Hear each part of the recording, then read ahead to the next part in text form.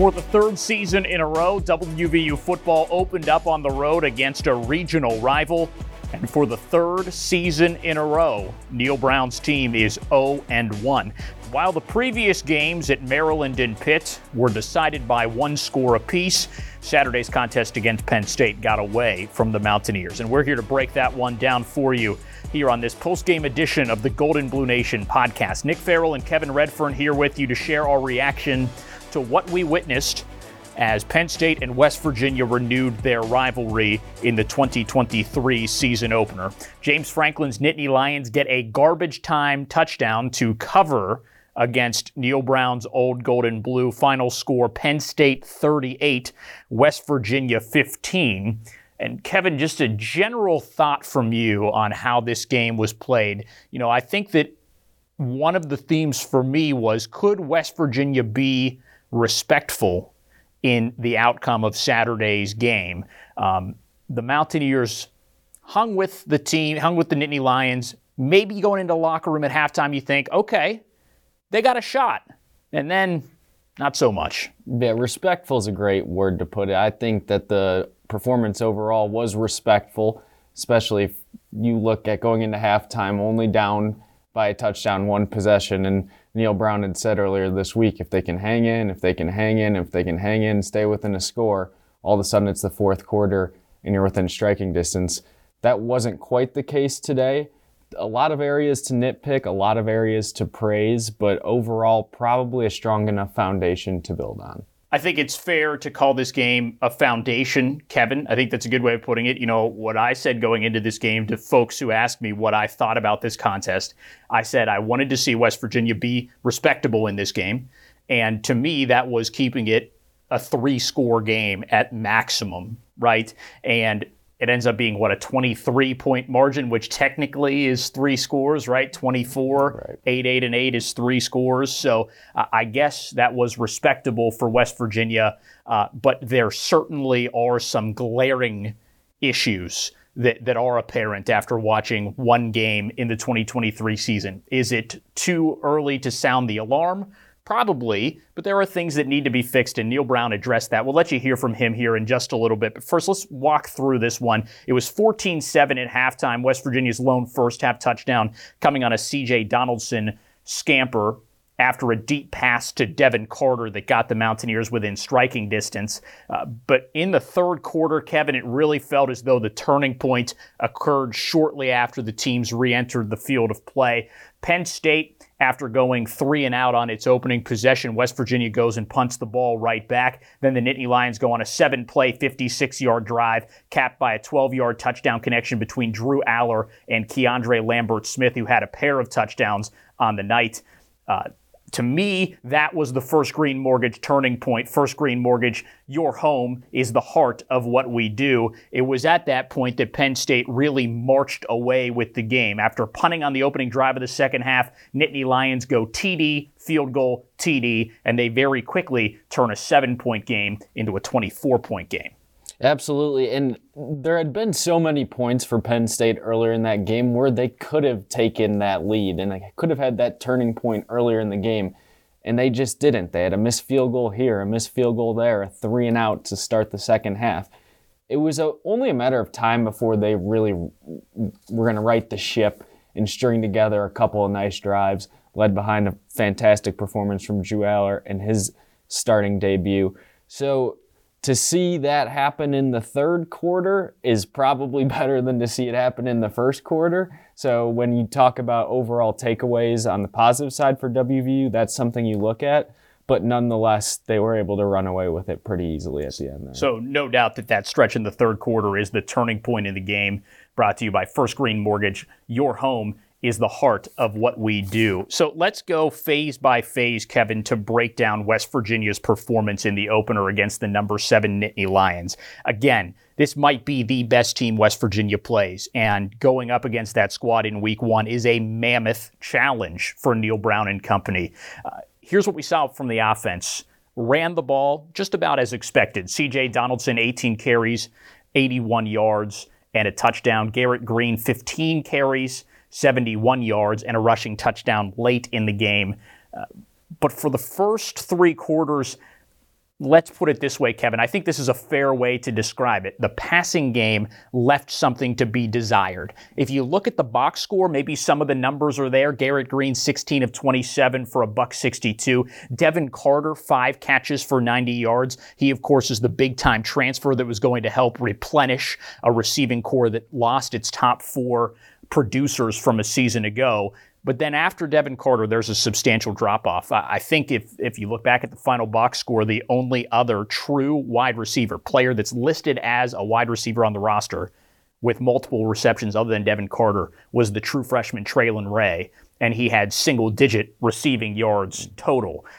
So maybe one-dimensional tonight is a good way to describe West Virginia's offense. Again, it just seemed that the passing game left something to be desired. Oh, 100%. One-dimensional is probably the best way to describe it.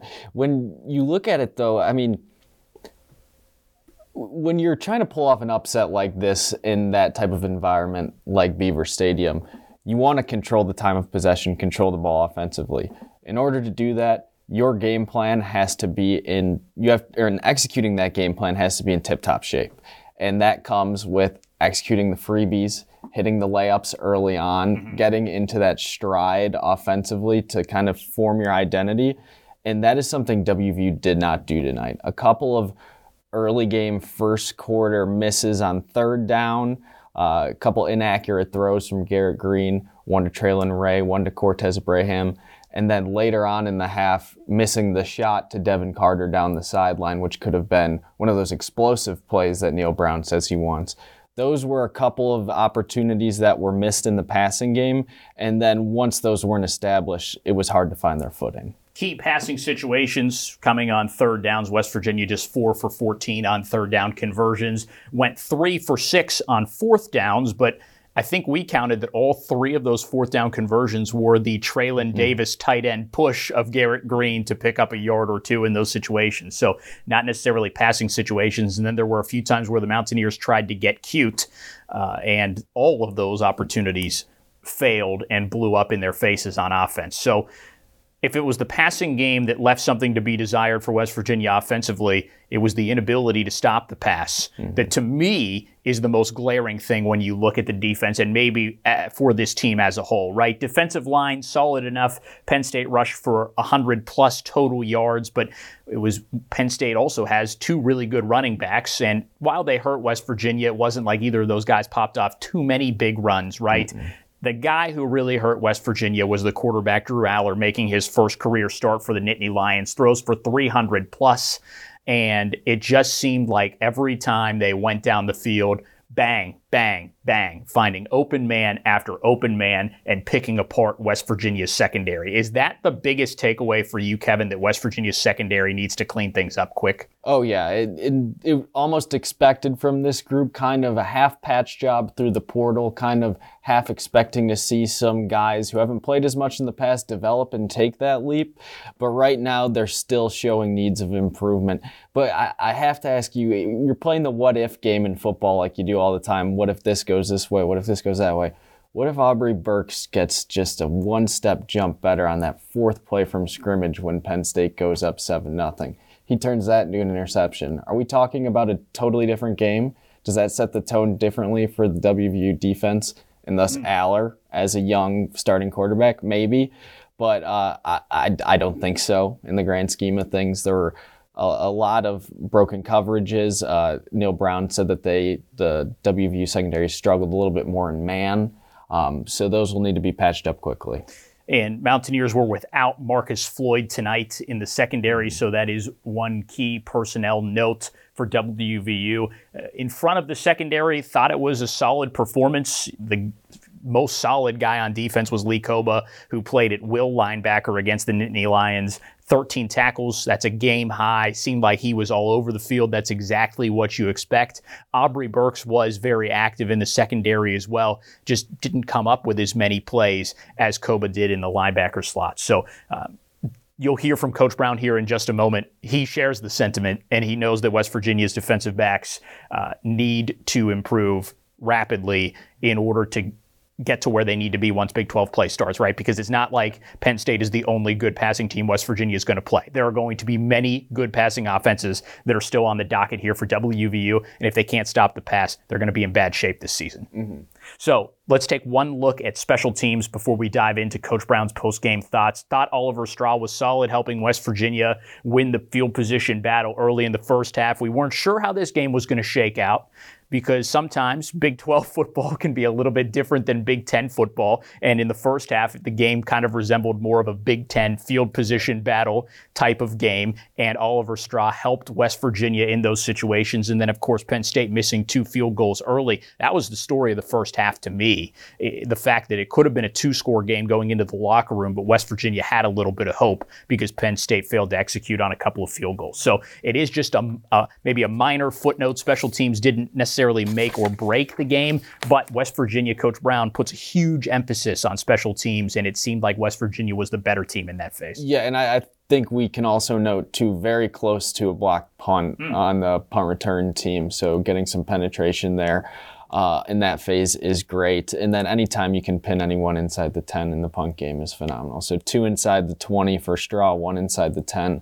That's an A performance. One note on special teams, though, if you're looking for one area where West Virginia could be better, we outlined the passing game on offense, pass defense on the other side of the ball.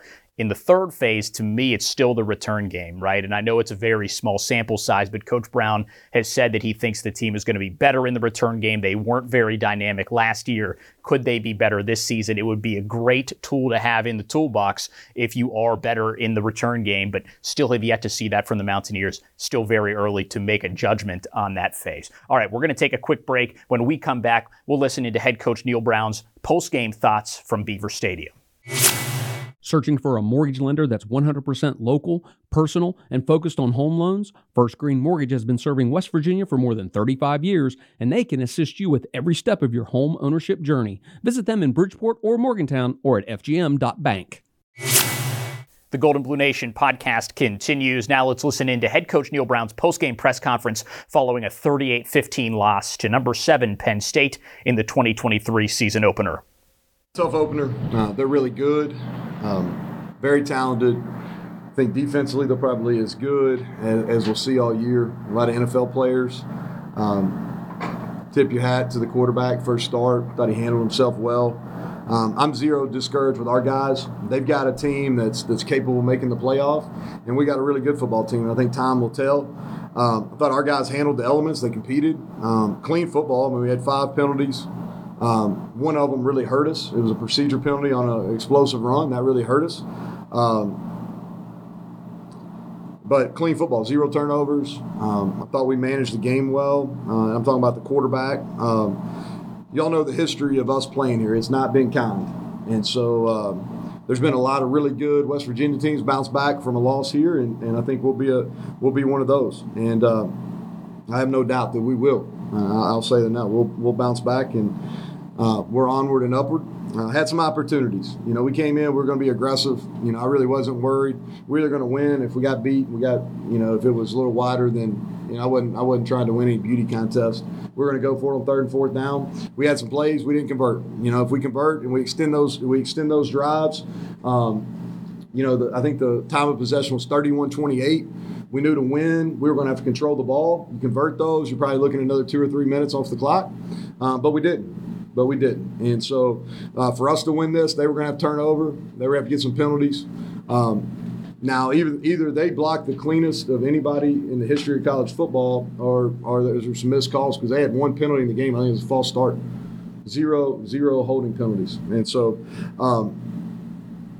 but tip my hat to them. They're a really good football team. I think they proved themselves. They're ready. They were, I think they deserve their 7th ranking in the country. I think they'll continue to move up. And with that, I'll take questions. Yes. So, Neal, it looked defensive. Start with what you did there. It looks like you really wanted to try to slow down the run and see if Allen could beat you. Is that fair? Yeah, no, that's true. No, that's absolutely. We were going to come in. He's making his first start. Really, there was a lot of pressure on him, and I mean that. For that kid to come out and throw for 300-plus yards in his first career start in front of a group that that was really expecting a lot. You know, they had their fourth largest crowd in the history of the stadium, and there was a lot of eyeballs on him. And like I said, hats off to him. We came out and he was going to have to play well for them to win, and he did. Overall, how do you think your offense fared in the past game? What were we, 16 to 27? You know, I thought we protected them okay. You know, Wyatt Milam got hurt. He missed probably over half the first half. And I think that we protected pretty well. You know, we didn't execute in those third and fourth down situations in passing. But I thought our protection was good. Garrett made some plays. You know, I think we dropped one ball there on a dig late in the game. But I thought our guys got open. They're really good at corner. I mean, they got two guys. One of them's going to be a first-round pick. The other one's pretty good. And I thought our guys got open. We've got to be able to hit on a couple of those. You know, when you watch the game, one of the fourth downs and one of the third downs when the game was kind of in limbo there, we had them open and we didn't get the ball to them. Back to defense, did you think you defended the run fairly well? I mean, you know, the numbers aren't bad. Yeah, they're not bad. You know, we here's what I say. I felt good about our matchup. You know, the left tackle here is special, but I felt good. I think our D-line is better than what people give it credit for. You know, and I thought that they really battled, and I thought we'd be able to hang in there. We were physical in the game, and we tackled. You know, I don't know how many explosive runs they had, but it wasn't many. You know, they had to work. You know, those guys are going to be sore, 13 and 10. They're going to be sore tomorrow. So I thought we played the run pretty fair. We didn't play the pass well. They ran a lot of rub routes, legal. Not. I don't have a problem with. They were legal. They got us in some man. We played some man. They got us in some rub routes in the red zone. And a couple crossing routes. You know, those are the things we got to get cleaned up, is when the ball moved away. And he extended plays. So credit to him. He extended some plays. We got some pressure on him. But the routes across the field, the crossing routes, we did not do a very good job covering today. And we're going to see those a bunch, so we better get better. How would you evaluate the secondary in particular? A lot of talk about it being deeper this year, but a lot of separation. Yeah. As they touchdowns. Well, the first one was disappointing. You know, we had him covered, and we fell down. But we didn't play well enough there. You know, I think that's fair, Mike. Anytime you give up that many yards, and there were some guys that were free. You know, you watch the game, there were some guys that were free. We're going to have to cover better. You know, if you look at who we play, there's some really good passing teams. And if we give up that many yards passing, it's going to be tough sledding. And so we better get better in a hurry. We had a couple guys that got injured early in the game that were out. Marcus Floyd was out coming in, so we're a little bit thin there, but nobody really cares. So we got to get the guys ready and go play. You know, along those lines, offensively, did it look like what you thought it would look like, or did it do things you couldn't get to things? I mean, I know stats for all that, but like, did you get out there with what you got there? You know, the stats aren't terrible, but you got to score more than 15 to win. You know, I know that. This was like I said, this was a tough ask. You know, I felt like we could win the game in the 20s. And I felt like we had to get in the 20s to win. Obviously, we didn't. I thought we did some good things, but we've got to continue to get better. You know, by week 3, we better be significantly better. I thought Manny did a nice job of mixing up some of his read stuff, when he pressured, when he didn't pressure.